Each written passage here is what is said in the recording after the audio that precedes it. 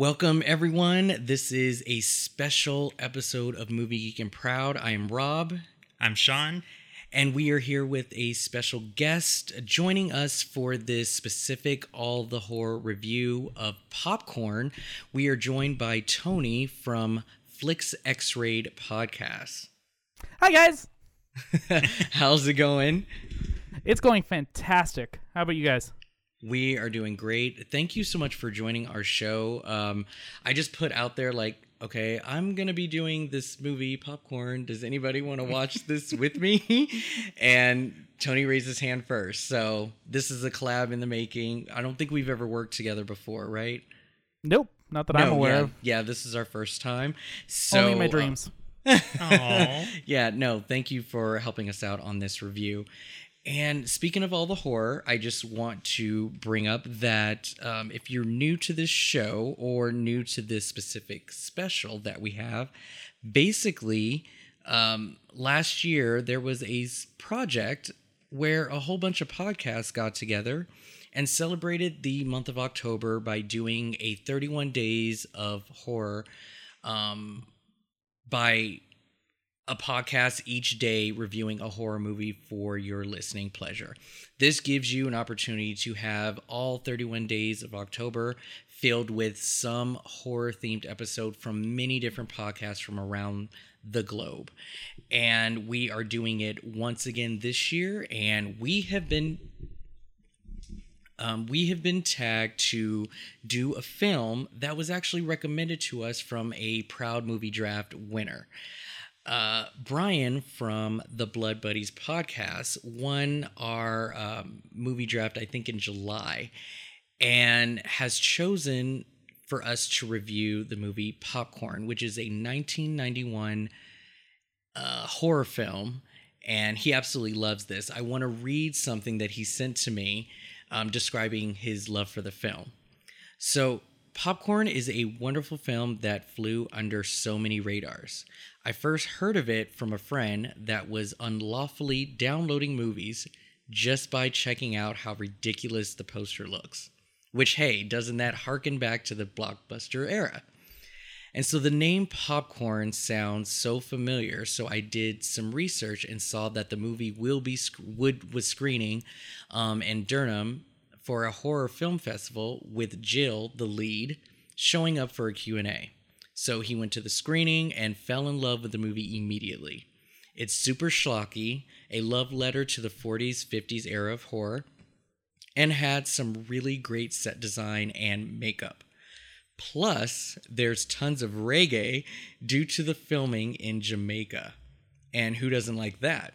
So since the screening, I have been obsessed with the movie and have been trying to get others to see it. And I'm glad that Movie Geek and Proud will be seeing the movie, and he's excited to hear what we think. So that is an insert from Brian. Thank you again for recommending this movie, and hopefully you guys enjoyed this episode.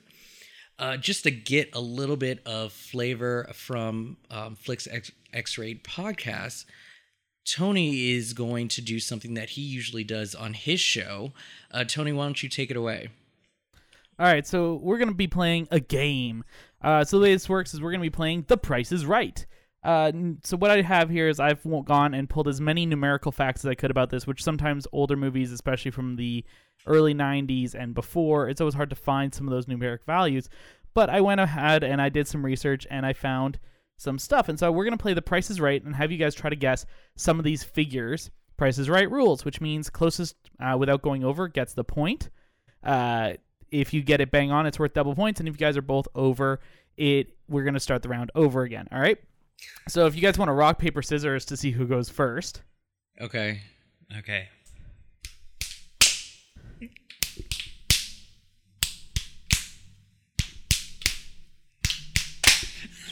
We keep doing the same thing like 4 times. Keep going. There you go. You did that on purpose. Yep. We were totally twinsies just now. Wow, that was the longest I've ever done. Yeah. That was crazy. Okay, so it looks like I won, Rob. All right. Perfect. All right, so you're going to go first. In the first category that I was able to find, I couldn't actually find the budget for this film. I tried really hard. Nowhere is it listed the budget, but I did find out what it made for domestic box office. So in millions, not thousands, what do you think this made in domestic box office? So that's in North America. Oh, okay. So I'm going to say domestic box office 2 million. 2? All right. I'll say, should I go higher or lower than you? I just have to go a little bit higher, a little bit lower. Don't say 2,000,001. I'll say 2,000,001. I hate those bitches so much who do that. You just prices right at him and you get the point. So this actually in domestic box office made $4.2 million. 4.2. Oh, wow. We were way off. Yeah, we were. Jeez. All right. All right, so this didn't have a foreign box office release, but I did find out what it had for its limited opening weekend. So it had a very small opening weekend, and then it went for a wide release. I'm putting that in air quotes. So what do you guys think? We're going to switch who starts this round. Limited opening weekend, what do you think it made? Knowing its overall run, it made 4.2. I'll say it's probably way too high. I'll say 20,000. 20,000 opening weekend? All right. Opening weekend. Oh, opening weekend? Yeah, opening weekend. I want to go lower. Lower than that? No, I'll go 20,000. 20,000. Okay. All right. Opening weekend. Okay. Are you going to prices right him just because he did it to you? No, I'll go a little higher. I'll say about 1 million. I have a feeling that a lot of people saw this right away, and then it just slowed down after that. So You're actually opening very weekend correct. was about. Yeah. Yeah, it's opening weekend, 2.5 mil. Yeah. Wow, yeah. I thought it would have started slow. Yeah, everybody just went for it, and then yeah. All right, so the next thing I was also able to pull, due to the times, I actually was able to find out what it made from its original home video sales. So when they released this thing on DVD, I was able to pull the numbers on what they made. All right, so switching who starts the round again, what do you think home video sales? Home video sales. Is this like a certain like amount of time or just like So this is on its original release to VHS. okay. And like to this day, how much is home video sales? Well, no. So this is just its VHS run, because I did see a different release for its DVD and its Blu-ray, but I just pulled the VHS. Oh, okay. God, I wouldn't have a clue. I'll go with God. How much were VHSs back then? Jeez. I'll say about 500,000. I don't think I've ever looked at numbers VHS before. Go ahead. I'm going to say 500,001. You are so boring. And you take the point. It actually made $2 million in VHS box office sales. Nice. Another 2 million. That's pretty good. Yeah. Right? So that means between its VHS and its domestic box office, it made $6.2 million. Which I don't think that's good. For a movie like this, it's actually pretty good. Trying to find budgets for good. stuff like this, it's usually not easy, but I can bet you it's less than like $1 million. It's pretty good. All right, so I have 2 more categories here, and Sean, I believe you're in the lead, $1 all this, right? You're right. All right, so you're starting off this round. We're gonna do the Rotten Tomato rating. So I don't know if you guys actually looked at these or not, but these are in percentage. So the first one is, what is the critic rating in percentage? Critic rating. Well, I feel like this is kind of a weird cult classic-y thing, so I'm gonna go low, but not super low. Okay. I'm gonna say 20. 20%. Yeah. Okay. I'm actually gonna go lower than that. I'll say 15. All right, well, Sean, you take the point. It is 37%. Wow. Oh, it's higher. Okay. All right, and the last category I have here is the audience ratings. So knowing that the critics gave it the 37, it's kind of a cult classic. What do you think the audience thinks of it? I would say it's about 40%, just a little higher. Okay. I'm going to Hitchhiker's Guide to the Galaxy it and say 42. Well, it is exactly 40, so that means Rob gets double points, and you guys end this off in a tie. Yeah! I've never liked you. So yeah, that's the Price is Right for this one. I can normally try and pull a little bit more figures, but older movies are a little challenging, especially older kind of cult indie films. Okay. Nice. Well, thank you so much for that. And we're going to have another game for you towards the end of the episode. Now, let's talk about popcorn. So, this film... It is delicious. This movie was originally released on February 1st, 1991 in the U.S. It is about a murderer begins killing off teenagers at a horror movie marathon they have organized in an abandoned theater, according to IMDb. Its directors is Mark Harrier, Alan Ornsby, who is uncredited, and writers include Mitchell Smith for the story. Alan Ornsby is the screenplay. And it stars Jill Scholian, Tom Villard, Dee Wallace, amongst some other stars that pop up through the movie. So before we get into what we thought of popcorn, what is your sort of relationship with 40s and 50s horror, or something that is sort of in the B-related style movie? Tony, we'll start with you. For me, I'm actually a big fan of the classic Universal horror movies. So Creature from the Black Lagoon, the original Wolfman, all of those classic movies. I'm a huge fan of them, especially some of the more cult stuff. Not so much from the 60s. It's closer to the early 70s, late 60s, like Toxic Avenger and stuff like that, where you started getting Technicolor in there. I really love that kind of era of cheesy effects, over-the-top ridiculousness, and, I just kind of love that stuff, especially when it comes to some of the older black and white films.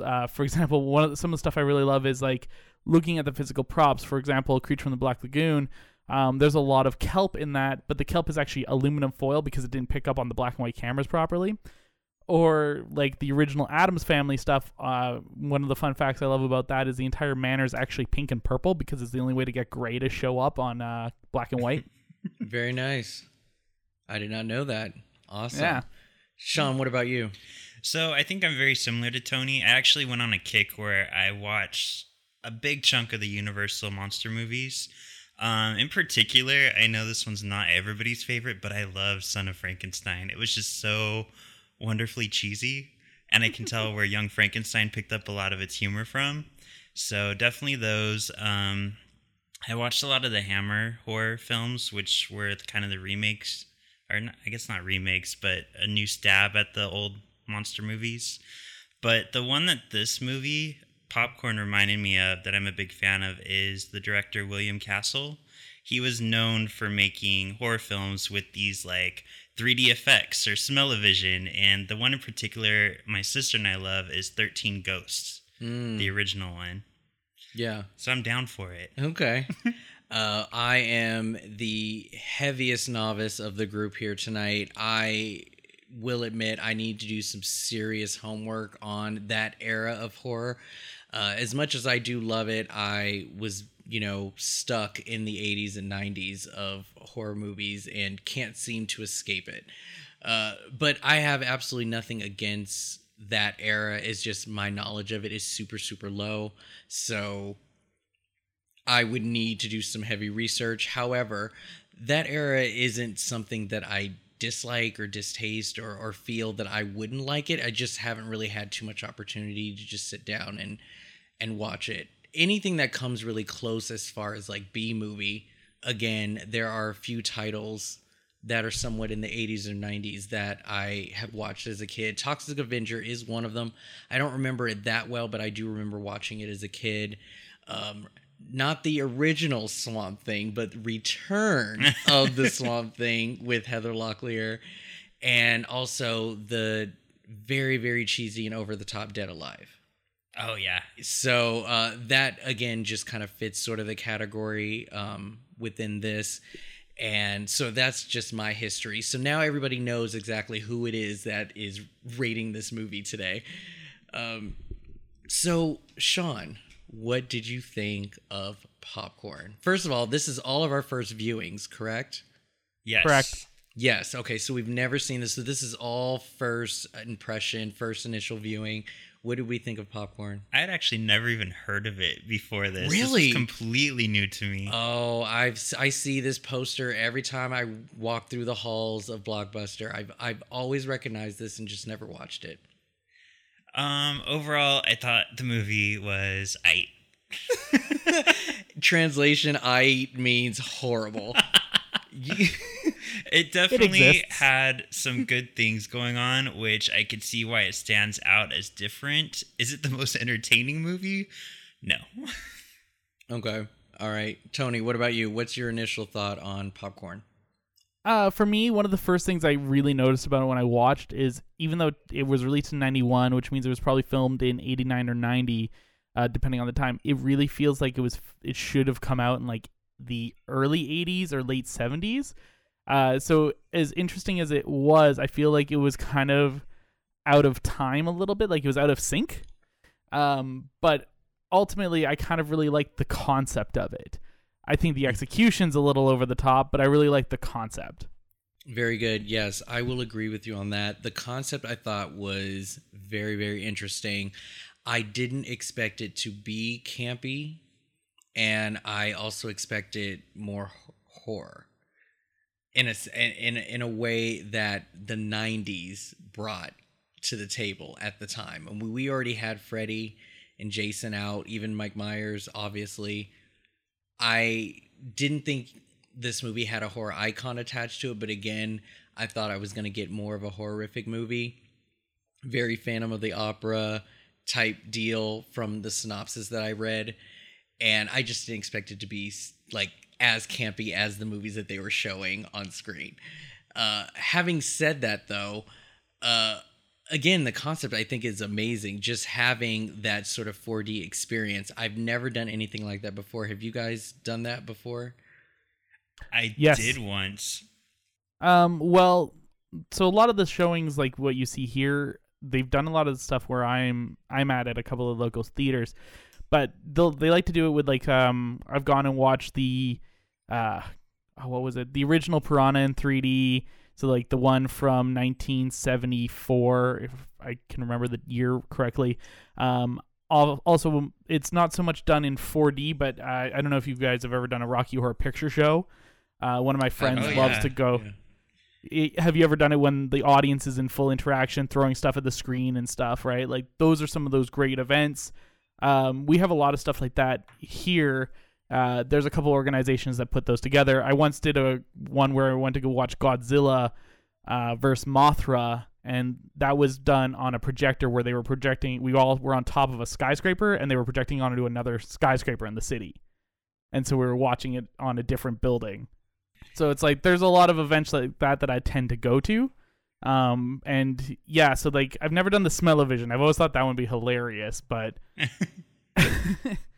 I've definitely done my fair share of those like ridiculous 3D movies. Yeah. Yeah, and I agree. I've done Rocky Horror, which you just reminded me of, which is a lot of fun because you can even buy like your little bag that has all the stuff you need, like a newspaper to put over your head when it's raining and popcorn to throw. The other one I did, which was hysterical to me, let me set the scene. Me and Chris, he's wearing a sweatshirt. I'm wearing a tank top. We went and saw Pirates on Stranger Tides. Okay. And we went to a 4D whatever theater where they were like blowing air on us. They were squirting water all over us for all the water scenes. Chris hated it. He was so miserable. He said he was freezing the whole time. The whole time I was sitting there like laughing. I thought it was hysterical. I thought it was the most fun thing ever. The seat was moving. The air was blowing. The water was squirting. So was I. Oh, you know what? I actually remember we did a Muppets one like that. So we went to a Muppets 3D showing when I was a kid. And I remember because they would do all sorts of stuff where they would like blow the air under the seat when like things were supposed to be running around your ankles and stuff like that. And I remember it really greatly because they did that and freaked my brother out. and then they started blowing bubbles, and bubbles descended from the ceiling, and I don't know why, but that made him scream and run out of the theater. Bubbles. Yeah, I did something very similar to that. The only example that I have of 4D would be when the Avengers first came out, and I believe it was Universal Studios had that small little animated mini movie for you to go and see. And what they did was, for like the air or somebody like flying above you or below you or sweeping you off your feet, they would have the air blowing at your feet. And then I think there was a point where like flies or something was around me, so they like sprouted air in your face, but it felt very like things was like flying around my face.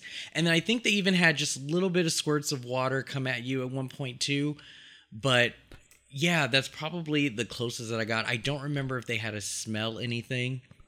I've actually done that exact one you're describing. Okay. When I was last year, when I was in London, we went to Madame Tussauds, and they had that thing. Yeah, so they had it at Madame Tussauds as part of like their wax museum. They had that same thing. But I remember that was ridiculous. That could be what I did. Because I was in London, so I have a feeling that's probably the same thing. That's crazy. Yeah, so I did that, and then actually Fox did a TV event. So back in the day when like TV Guide was like the shit, you would go and buy the TV Guide, and inside were these cards, and basically they gave you 3D glasses, one episode, like, so basically there was a Fox primetime like 2-hour thing where they had like 4 sitcoms in a row, right? One of them had a 3D effect like The Mask, and so you would wear these 3D glasses and like animation would pop out or whatever. And then one show had one where they would indicate when you're supposed to scratch and sniff so you can smell what they're smelling. So they tried to get you to interact with the show. And I think it was like Martin Living Single and whatever show that came on around that same time. Oh, I remember those. So that was another experience, but nothing like popcorn. And this is actually something that I would go to. I think this would be a lot of fun.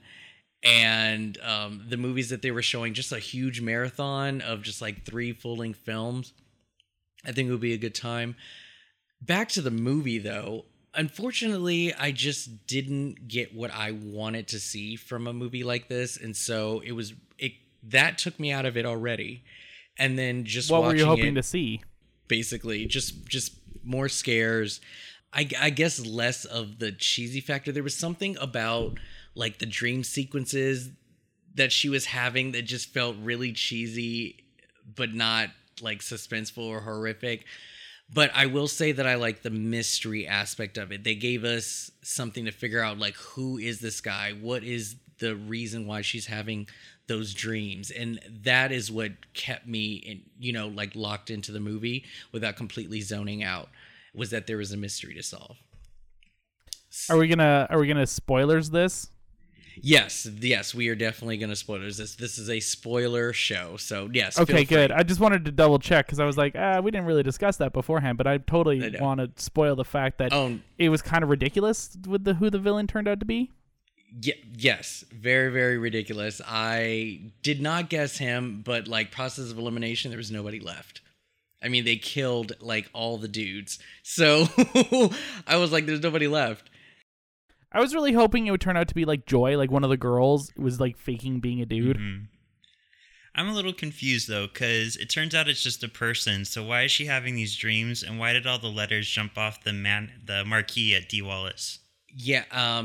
So my theory is the fact that because a lot of other stuff was rigged throughout the whole show, so was the marquee. Okay. That's my only explanation. But yes, they did give off a very supernatural vibe.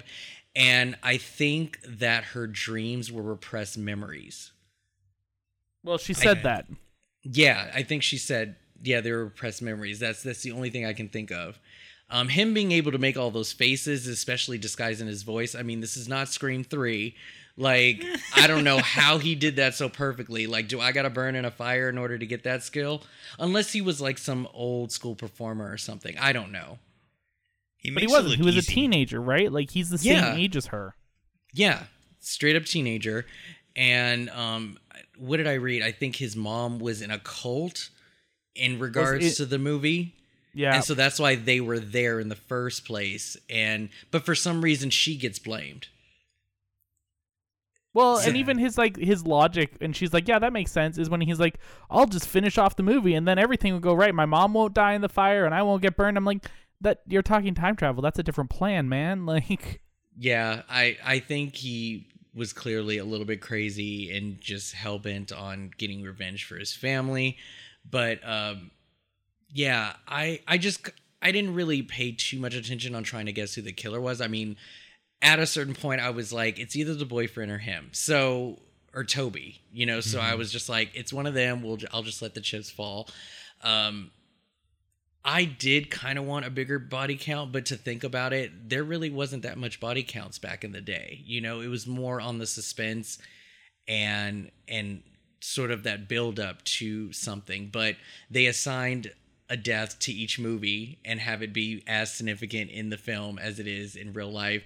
And you just wonder, like, you can go to the movies now and just be like, people could just be dying behind the scenes and we wouldn't even know about it because it just happens so in your face, but not in your face. I think one thing that's interesting about that is I really liked how they did the first two deaths, the mosquito and the electrical, and then the smell-o-vision death was kind of like he gets locked in a toilet stall with chemicals, and I was just like, that's lame and sad. Yeah. I think there's an explosion and then he like blows up and whatnot. I was very curious how he made the faces because for instance the death with that guy in the bathroom, like, don't you need to like get a hold of them and like mold their face before you can make it? And so it's just like, how did he get his face? I think they actually showed that earlier on.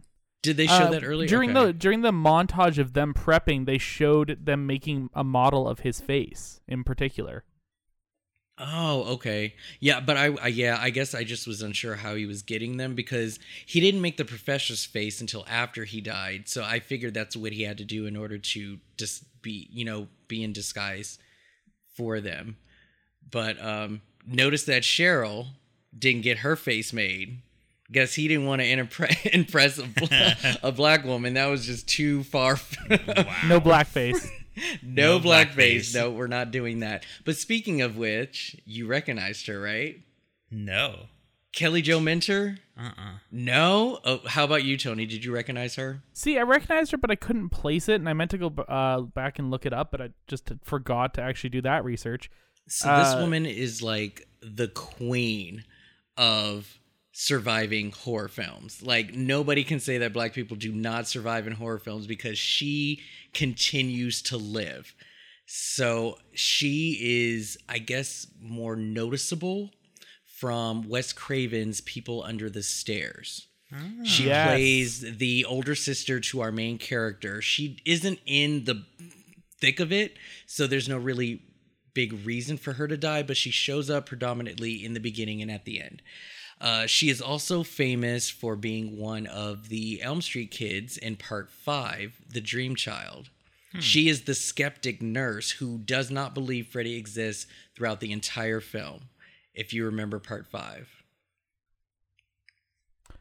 Yes, actually, I recently rewatched all the Nightmare films, so I know exactly who that is. Yeah, and she has, for some reason, a cameo, but yet a part that may have been removed because you can see her name in the credits, but yet she can only be found very briefly in the background looking towards the camera. She's in The Lost Boys. But I think she had a bigger part that was cut out because it was just weird to have her in the credits for one. She didn't have a speaking role in it, but yet she was like face on. She worked at the video store the mom worked at. Okay. And yeah, so but she lived throughout all of those. And so she lived through this. She was not in the thick of the drama. And she even punched a dude in the face, which I thought was hilarious. Okay, can we talk about that for a moment? That was one weird thing, because that dude was apparently dating the one blonde chick, and then he was also dating this other chick, and they both seemed to know about it and seemed to be like moderately okay with it. It was a little weird. It's called polyamory. And then he disappears for a little bit, and he comes back, and this random dude is in his seat with his arm around like his girlfriend. And he's like, "You're in my seat," and he goes, "It was unoccupied." And it's just like, who are you? That's how you did it in the 80s, man. It was so easy to just be like, nope, we're broken up. I moved on, all in the same evening. But yeah, I don't know. I guess Mark was like supposed to go with Jill, but Jill's like, I have this project. I want to do my script. Screw you. Fine, I'll go to the movies with the other pretty girl in the school. And then he ditches her to try and like, spend time with Jill. And so then the girl moves on. Yeah. And the dude, for some reason, just wanted to like be her. Didn't he look grown as hell? These are high school kids, right? They're supposed to be. What the hell was that pairing about? That was a little weird, but did anybody else get a complete nightmare feel from the scene where she's sitting down with her mom, Dee Wallace, and she's like, "He's in my dreams, Mom. I see him in my dreams." And I'm like, this is an exact scene from Nightmare. Yeah, no, and speaking of Dee Wallace, always happy to see her in horror films. I love that she's chosen this as her like predominant genre to be in. Mm-hmm. And I gotta say that her scene to me was actually the scariest. When she visits the theater by herself and she's got the gun and then those hands come through the arm and grab her and kidnap her. I thought that scene was actually pretty good. Mm-hmm. And also that scene was pretty good, but it also makes zero sense compared to the rest of the film. Oh yeah, of course. I mean, yeah, they don't let us know exactly what was going on until the very end. And for her to even agree to go there was, but I guess she was doing it to protect her daughter and try and get ahead of things because she also was harboring a secret. Right. She didn't want all that stuff to come out. But I wouldn't have gone there by myself, especially with all those like letters falling off the marquee. I'm like, nope, this is not my jam. I got to come here with backup. Turn around and get the fuck out. Exactly. I love her first scene when she gets the phone call for the first time. She's so casual about it. Like, she might as well have been like, oh, just another weird phone call. Yeah, the second time she was pissed. She was like, no, because he knew what was going on. I gotta say that the makeup actually is pretty good too. Mm-hmm. I really liked his face design and just the way that the skin kept stretching and flapping around and all that stuff. I thought that was awesome. What did you guys think that of whole scene where he's dancing around is pretty cool. Yes. Yeah. And the like changing faces, I really enjoyed that scene. The changing faces was really good. Of course, they do that. Villain makes a speech about his entire plan. Yeah. And I'm like, you could have done with this ritual like 2 movies ago if you had just kept your mouth shut and just gone with it. But no, totally. The villain monologue's iconic. Come on. Oh, yeah. You gotta have the villain monologue. So, Tony, you mentioned you liked the mosquito death. What was your favorite death? Or like was there a death that actually was kind of cool? I guess mine's not so much a death, but I liked when he was posing as, I don't remember names. None of their names stuck with me. Okay. But the kissing scene where he's wearing the guy's mask. Oh, the professor, yes. Yeah, and the mask comes apart at the mouth. Like, that looked really cool. That was a good scene. I like that one. That was a really good one. I actually liked the early deaths, and I found the later deaths to be lamer. Mm-hmm. It's like they started off so strong, and then as they got towards the end, it's just like it felt like they lost steam. I actually do like the mosquito death. I thought that was pretty clever. The electric chair was very like a slow burn, suspenseful thing. Is he going to be able to pull it off? And that's the other thing with the 80s too. That's the third time. Did they kill the brother in the wheelchair from Texas Chainsaw? Yes. Okay, so this is the third wheelchair death that I've noticed. Friday Part 3, right? Yes. No, Part 2. I think Part 2. Or you could be right. I think it might be Part 3.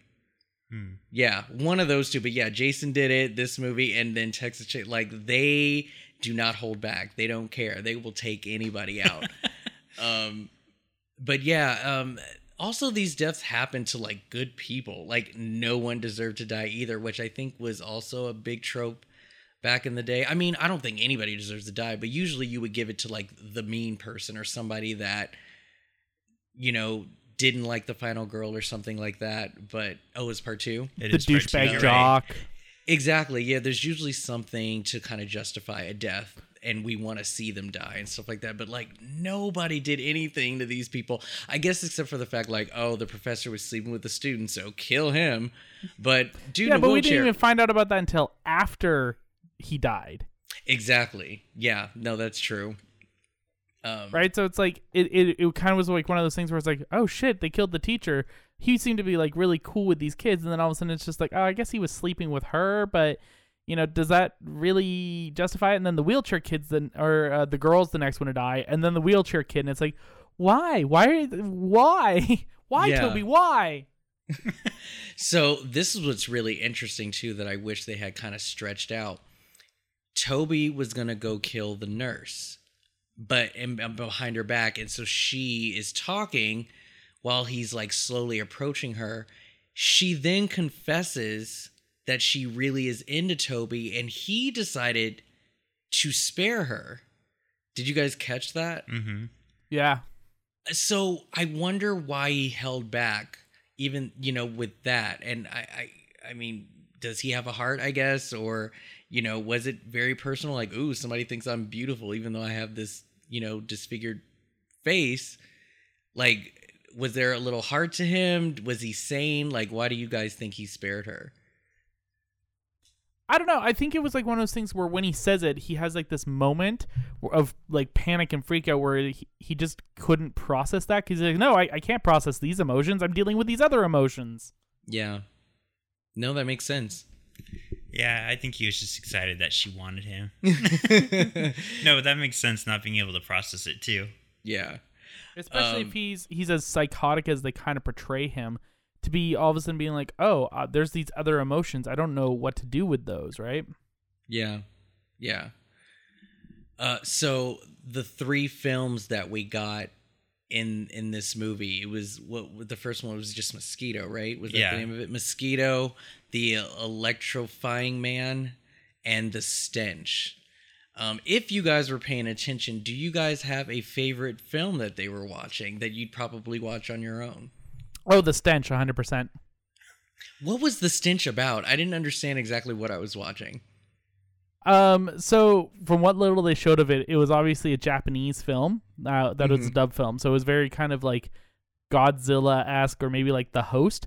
But what I really enjoyed was like we see those rock climbers that descend down in the pit. And it's like, what's that smell? Oh, let's get out of here! And then they get killed by the stench. And then there's the scientists who are like, we must save this. So it kind of reminded me of like, what's that new Godzilla film that came out recently? The one that's King of Monsters. No, the Korean one. Oh, I know what you're talking about. The one that's more of a political a bureaucratic drama than it is a monster movie. Yeah, no, I didn't see that one. I'd have to look it up, but it's just like it reminded me very much of that. And I think of them, that's the one I would want to watch. Nice. What about you, Sean? Do you have one that looked interesting? I would watch The Mosquito, and my reasoning for it is the scene where they're in the car and it like attacks the guy and sucks him dry through his head. Like watching him get sucked dry that way with those effects. Yeah. It would be a fun movie. Okay. All right. I love the fact that we all have different answers, and so each movie gets appreciated. I love The Electrifying Man. Well, that's how you told us to do it. This was planned. Shut up. That was not planned. No, I really enjoyed that, even though I Oh shit, did I screw that up? No. No, you picked the right one. No, that's good. It's funny how we all chose a different one, but like, even though I hated Shocker to death, I hate that movie so much. The Electrifying Man sounded super fun and interesting. Just the way that he was electrocuting people and just came back to life the way that he did. And then the ending of him just like, oh, I've been touching people and electrocuting them as I go, but yet if I kiss this woman, she'll be fine. And then he kills her and then decides, well, I don't want to live anymore. And then he kills himself. I don't know. That movie just looked a lot of fun. That villain looked like a Batman villain. Mm-hmm. That's right. By the way, the one I'm thinking about is called Shin Godzilla. Oh, okay. I think I've heard of that title, but I definitely didn't see it. So, what about the acting, guys? What do we think about the acting? Believable? done exactly how it was supposed to go for these types of movies? It was done like it was supposed to. They Okay. were very much like an old style horror movie, Mm-hmm. cheesy acting. Okay. I thought it was campy. I liked it. I really liked Toby when he Yeah, reveals Toby's who cool. he is. When he goes into his villain monologue, I was like, I love this. He's great as a villain. But the rest of them, it was like, this is just, Scream Queen's standard 80s not level horror movie acting. It's nothing special. Yeah. Would you guys have preferred the villain to be her father the way she predicted? Or is this sort of revelation of who he is and what he was doing a lot better? I think I definitely wanted more of a supernatural idea behind the movie. Mm-hmm. Something to bring in like the dreams and the marquee scene and all that. So it being an actual person maybe wasn't as exciting to me. Okay. I'm kind of in the same boat. I felt like with Toby, he was really funny when his villain monologue, but I would have preferred this to be more of a supernatural than a slasher thriller. Because even with a slasher thriller, the death count is really low on it, and I also just kind of felt like it tries to do this like, what a twist, but then I'm like, I don't actually, as much as I love Toby's speech and it's cheesy as hell and it's great, and him switching between the personalities is fun. It just also felt like his motivation was super lacking. Like his actual plot and plan. It's just like, what are you doing with your life? Like, what? Yeah, he definitely was very one-tracked with this. He had one mission, and that was to get back at... But, I mean, was it an anniversary? Like, why now? Or was it just this was the only opportunity he had? He had to go to school every day to just execute this plan. Yeah. Like, it's just so funny that he went through all of this just to create this scene. Well, to be fair, it was his recommendation. Like, at the very beginning of the film, they say, oh, Toby's had a great idea. And that should have tipped all of us off that it was him. That's the fact true. that he did this, and I didn't even think about it. All right, so I think we've talked about this movie quite a bit. Why don't we rate this film? Sean, what are we going to rate it this time? Let's rate it unnecessary marquee scenes. Oh, gee. All right, Sean, how many unnecessary marquee scenes should this movie not have? All right, I'm going to start with some good. I'm going to say that I really liked the use of dark in this movie. It's very stark in how they used it, and it actually made it kind of eerie for me. It actually reminded me of like Argento Okay. in his heyday. But I also really liked the music scenes. I thought that was a nice touch and a little random. Mm-hmm. So because of those, I am going to give it some points. Okay. I'm going to give it 1.5.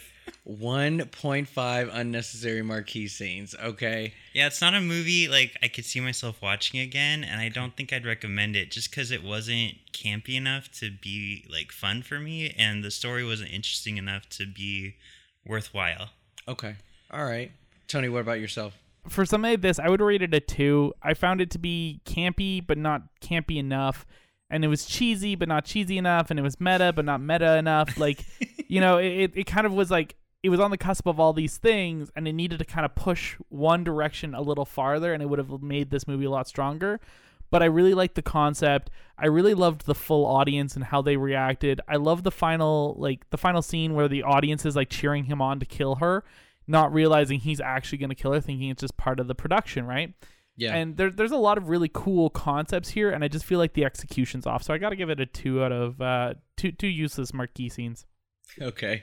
Yeah, I am going to second that. I give it a 2 as well. I found that the concept was good. I was engaged the whole time, and I do like the mystery aspect of it. I do have a big problem with its execution.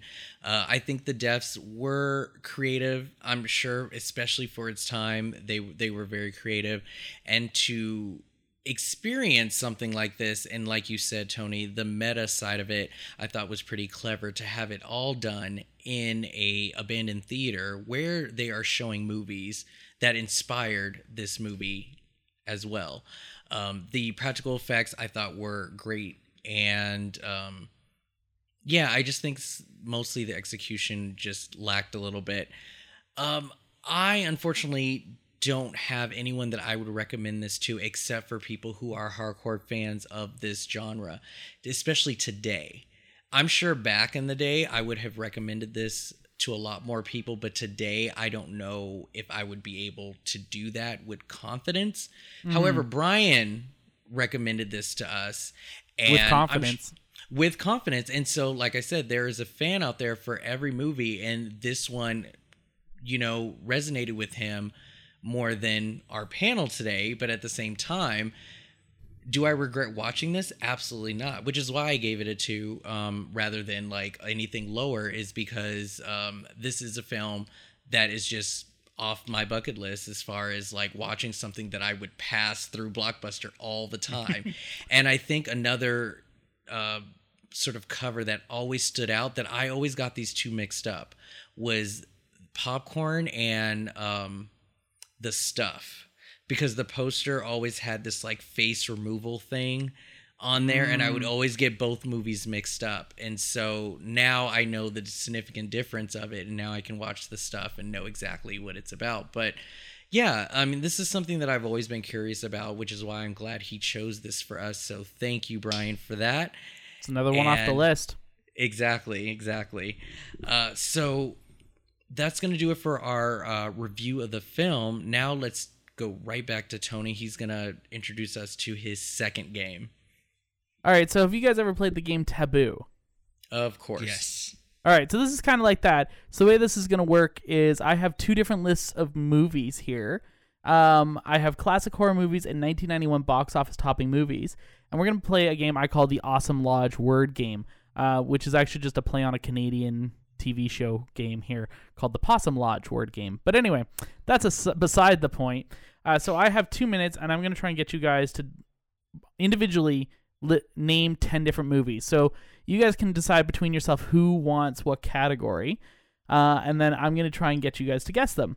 I got 2 minutes. I can't use any of the words in the title. I can't use any actors' names, directors' names, or character names.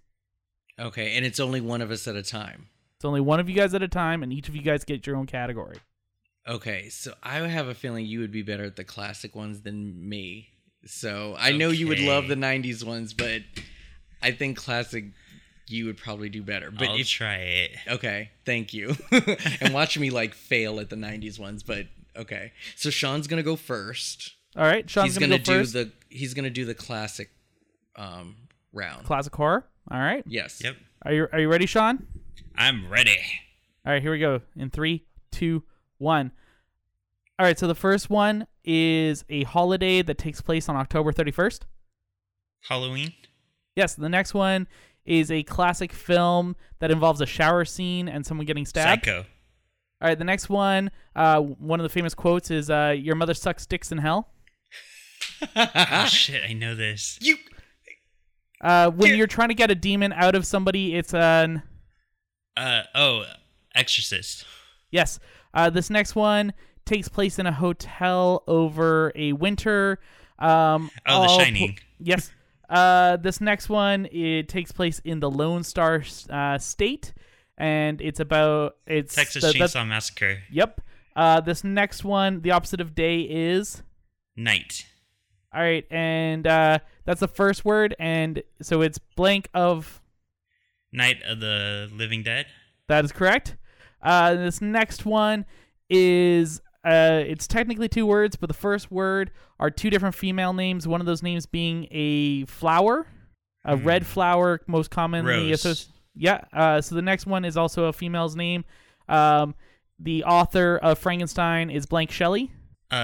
Rosemary's Baby. Yes. So this next one is about a vampire, but it's not Dracula. It's like the off-brand Dracula. Nosferatu. Yes, this next one is about a shark named Bruce. Jaws. That is correct. That's all 10. And I technically, told Bruce you. isn't the character name. Bruce is the name of the machine. Right. Yeah. No, I knew you'd nail those. That's awesome. Good job. I don't know why I had trouble with Rosemary's Baby. I don't know why you had trouble with Exorcist. That's like the best quote in the world. Yeah, but I try to ignore that movie. I don't like it. You heard it here first. Yep. All right. I'm going to try and nail this year of 91. 91's a little bit more of a rougher one, so good luck with this one. So here we go, starting in 3, 2, 1. All right, so these are Heroes in a Half Shell. Teenage Mutant Ninja Turtles. But it's not the first movie, it's the next one. Secret of the Ooze. That's correct. This one involves a kid who puts aftershave on his face and screams when he's Home Alone. left. Yep. This next one is all about a cannibal. A very- cannibal. Yep. Silence of the Lambs. Yes. What's smaller than a metropolis but bigger than a town is a city. Yeah. City. City is the first word, and the second word is the English call a poncho or a raincoat. It's another term for that. City. Oh. When country people make fun of people who live in big urban areas, they call them. City. No. Oh God, why am I not getting this? We'll pass for now. Okay. Yeah. This next one is about a guy who steals from the rich and gives to the poor. Robin Hood. Yep. This next one is a baseball movie. The opposite of cold is Hot. And if you were to Hot. No, not Hot Shots. no, that's it. That's it. Oh, Hot Shots. Okay. Yep. The opposite of alive is Dead. and if you're repeating an action, you're doing it. Repeating an action. Dead again. Oh, dead again. Yeah. Yep. Okay. Yes. This next one, if you were to go out and try to catch fish with a rod, that's time. Oh crap! How many did I get? 7. 7. The Fisher King, The Addams Family, and Hook were the last ones that you didn't get to. Oh, okay. And the city one, what was that one? City Slickers. City Slickers. Crap. Good job, Sean. Yeah, I guess City Slickers. No, yeah, I'm actually better at guessing than giving clues. I'm surprised I didn't get more of those, but no, that was great. Yeah, so that's one of the games that I like to do on my show that a lot of people have fun with. So, Tony, tell everyone about your show, what your aesthetic is on your movie podcast, and where we can find you. All right, so I'm on all the major podcasting apps, as well as my website, flixxraid.com. You can find me on most of the social medias, Instagram, Facebook, Twitter, same handle, flixxraid.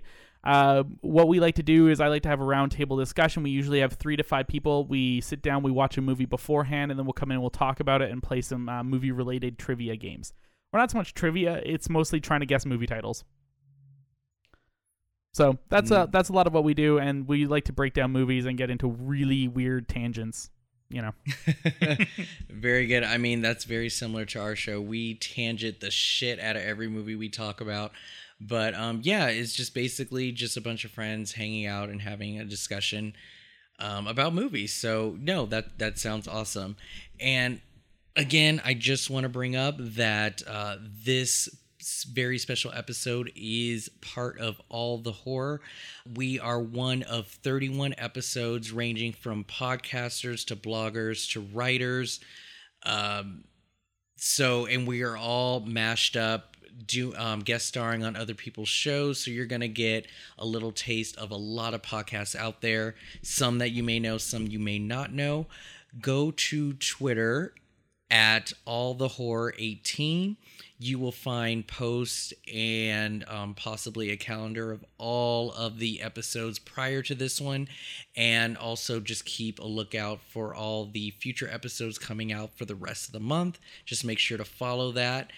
And yeah, I hope you all enjoyed our review of Popcorn. Tony, thank you so much for guest starring on our show. We really, really appreciate it. No, so I definitely will have 2 episodes going up as a part of it, and I'm not quite sure in the order where they will be fitting, but look for, I have Ryan Terry coming on and talking about New Nightmare, and then we're also talking about the indie movie 8 Ball the Clown. So those are the 2 episodes that I'm going to be doing for All the Horror. Very good, very good. Well, yeah, make sure to tune in to Movie Geek and Proud every other Wednesday. We'll have an episode for you, and we'll be doing a collection of horror recommendations for those who need a horror movie to watch. We will have a guest star on here, Brad from the Cinema Guys, who's going to help us review one of 3 movies where each one of us will bring to the table and just do a mini review, giving you a 3-in-1. So look out for that, and thank you for tuning into our show. Sean, say goodbye to the people. Goodbye, and thank you for listening.